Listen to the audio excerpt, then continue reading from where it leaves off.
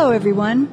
I'm Jensine Bard, and welcome to Testimony, where truth is told, lives are changed, and hope is given.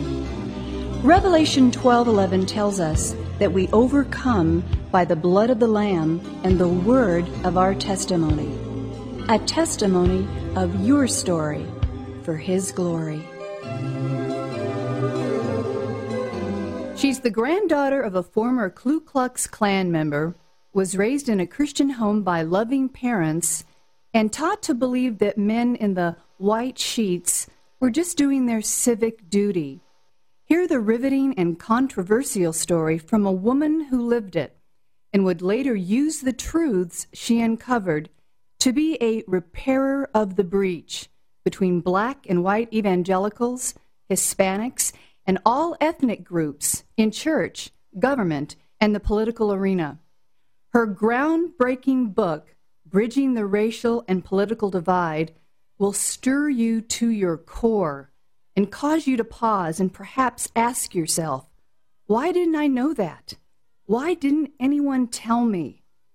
Would you please welcome with me today in part one of this two-part conversation, all the way from San Antonio, Texas, author, speaker, founder and president of Justice at the Gate, and my honored friend, Alice Patterson. Alice, welcome to Testimony. Thank you so much, Jensine. It's great to be with you. First of all, it is an incredible honor to have you with us today. You have done so much. You are so accomplished that my intro just doesn't even touch the surface. I just finished reading your amazing book. And Alice, all I can say is, wow, and who knew? Would you please just start to tell us that story? Well, as you said, I was raised in a Christian home, and my dad's father was a member of the Ku Klux Klan in the early 1920s when they lived in Oklahoma. And they moved to Texas when my dad was 6, and he died in 2005 at the age of 87. And I grew up knowing that Papa was a member of the Klan, but I didn't really know what it meant. As you said, I thought it was like a member of the Volunteer Sheriff's Department. And race didn't really surface. It was something I knew, but not something that pricked my heart. In fact, I lived through my teenage years in the 1960s in a little town called Earth, Texas, a population of 1,087 in the panhandle of Texas. And I really wasn't touched by the civil rights struggle or race, and it really saddens me to say that, but it's true. I was just in my little white world until I was field director of Texas Christian Coalition beginning in 1991, had been involved in politics in 1984, got involved in Eagle Forum as the local president, and voted my values for the first time in the election for Ronald Reagan. The second time I voted for Jimmy Carter. I was a lifelong Democrat. My dad was a Democrat. My grandfather was a Democrat. And Texas was a Democratic state. And I didn't even think about anything else except that.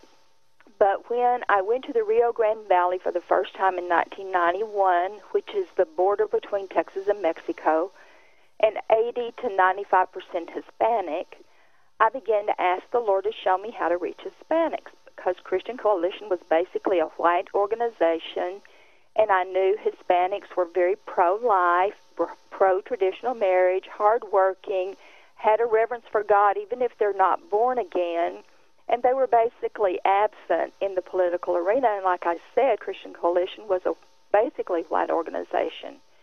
And I prayed that prayer for 3 years until I met a man named Jose Gonzalez in Dallas in October 1994, and I asked him how to reach Hispanics. And he starts talking to me about the Alamo. Well, the Alamo is the battle for independence. It's here in San Antonio. I didn't live there then, but it's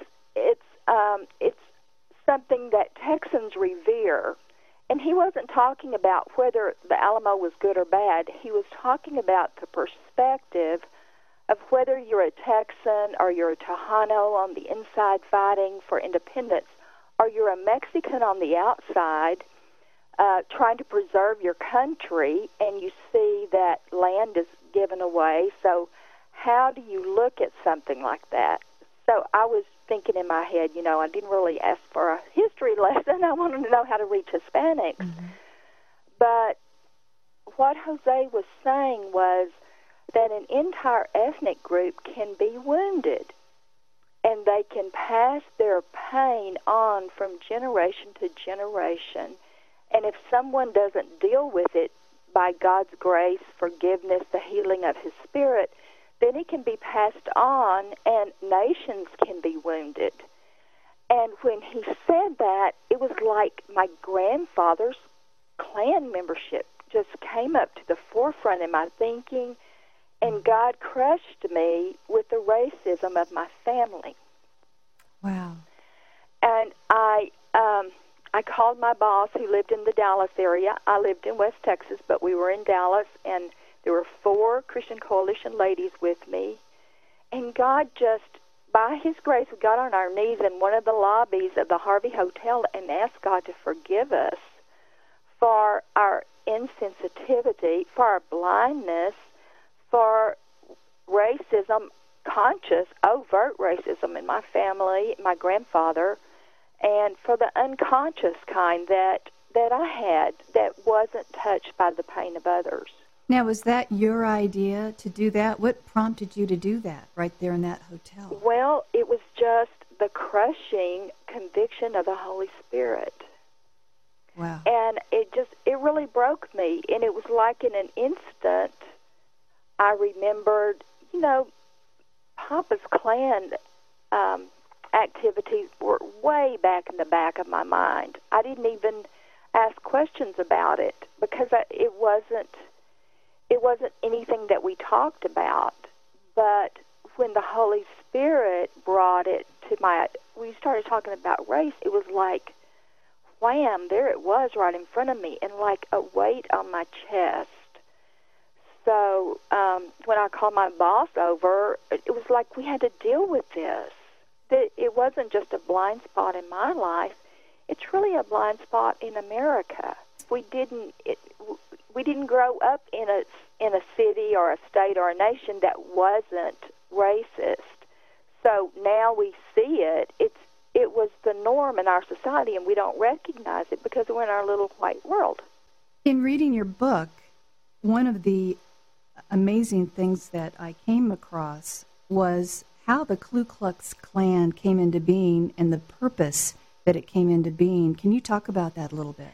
Well, this was really shocking to me, and it was discovered when later I had left politics and we had taken over the Republican Party of Texas, and my closest friend was chairman, and I was doing prayer and reconciliation and prayer with pastors, but Susan asked me back in to do prayer rallies at the Republican convention, and she was studying about the history of the Republican Party of Texas and found out that the Republican Party was started by 150 blacks and 20 whites. And so she called David Barton and asked him to research this.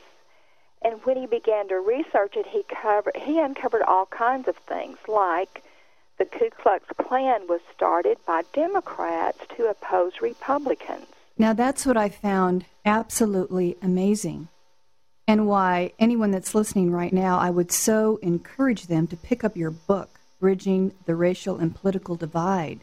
And there were over in the South between 1882 and 1964, there were 4,700 lynchings.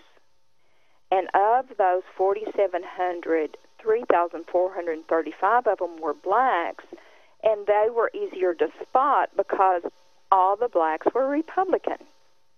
And 1,297 white folk were also lynched because they were Republicans. And it really was about stopping Republicans, which is incredible. To say it this way, the Ku Klux Klan was the terrorist arm of the Democratic Party. And when, after the Civil War, and the Republican Party was started actually with one platform, and that was to free slaves and to make slavery illegal. And Abraham Lincoln was the first president who was ever a Republican. And after the Civil War was over, there were blacks who were elected to office, all of them Republican, because during the Reconstruction era, if you had fought in the Civil War, you couldn't vote. So that's the reason that blacks were elected. Like in Tennessee, in Mississippi, there were over 300,000 registered black voters until after the time of Reconstruction, when the Democrats took back over the House, the Senate, and the presidency. Then they struck down all the civil rights laws that Republicans had passed during Reconstruction: the right to vote, the right to own property, just every civil right you can name, even more than the 64 and 65 Civil Rights Acts in the 1960s. Those were passed during the time of Reconstruction. And then when Democrats took over, they started all of the Jim Crow laws in the South, the white-only primaries, the literacy test, the poll tax, to keep blacks from voting. And from Mississippi, they went from 300,000 registered voters down to 5,000. Wow. And it was a wholesale movement to stop the civil rights that were won for blacks in the shedding of the blood in our nation, the Civil War, which more men died in the Civil War than in any other war in history. Now, would you say most people today associate the Democratic Party with the freeing of the slaves party? You know, they really associate the Democratic Party with the Party of Civil Rights. And even up until the 1964 and 65 Civil Rights Act, which was passed under President Lyndon Johnson, Johnson could not get the Civil Rights Acts through his democratically controlled Senate, the Judiciary Committee. So he went to Everett Dirksen, a Republican from Illinois, and asked for his help. And not one single, this is so important, not one single Southern Democrat voted in favor of the 1964 and 65 Civil Rights and Voting Rights Act. And there were no Republicans in the South. Every Republican, every Southern state was a Democratic-controlled state. Alice, I think this might be a good place to stop. We're out of time. It's a short segment. You have so much to share. We're going to bring you back for part 2 of your story, and I'd like to pick up where we've left off regarding your phenomenal book, Bridging the Racial Political Divide by Alice Patterson. Ladies and gentlemen, please join us next week for part 2 of this incredible story. Alice, thank you for being with us today, and we look forward to talking with you next week on Testimony. Thank you so much. God bless. If you would like more information, you can visit our website at jensinebard.com. That's one word, JENSINEBARD.com. Or write to us at Testimony, P.O. Box 1333, Palm Desert, California, 92261. That's P.O. Box 1333, Palm Desert, California, 92261. I'm Jensine Bard. Please join us again for Testimony.